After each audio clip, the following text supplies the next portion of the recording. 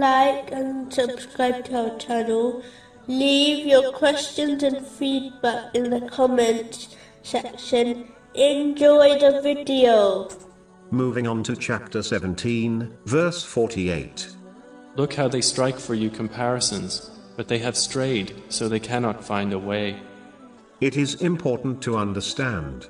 There are two types of mindsets people can adopt. The first is when someone makes their mind up beforehand about an issue, and then searches and accepts only those things which support their predetermined belief, whereas the correct attitude is to live with an open mind by searching and accepting strong evidence regarding different issues. The first mentality will only cause problems from a personal right up to a national level. A Muslim should avoid the first type of people and instead concentrate on inviting the second group towards the truth. Moving on to chapter 17, verses 49 to 51.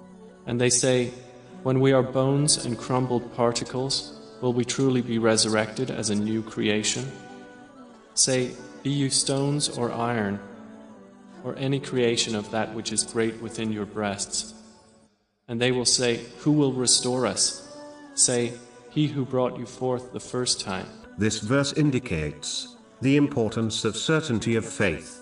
This has already been discussed in detail in this podcast series, specifically in Al-Isra, parts 4 to 6. But to sum up, when one sincerely strives to gain and act on Islamic knowledge, they will recognize the signs of Allah, the Exalted, in the universe and within their own lives, and recognize the true nature of the material world, the hereafter, and the true purpose of their creation, which will lead to certainty of faith. The one who adopts certainty of faith will be able to journey through this world, overcoming all obstacles and difficulties successfully until they reach the safety of the hereafter. Chapter 41, verse 53.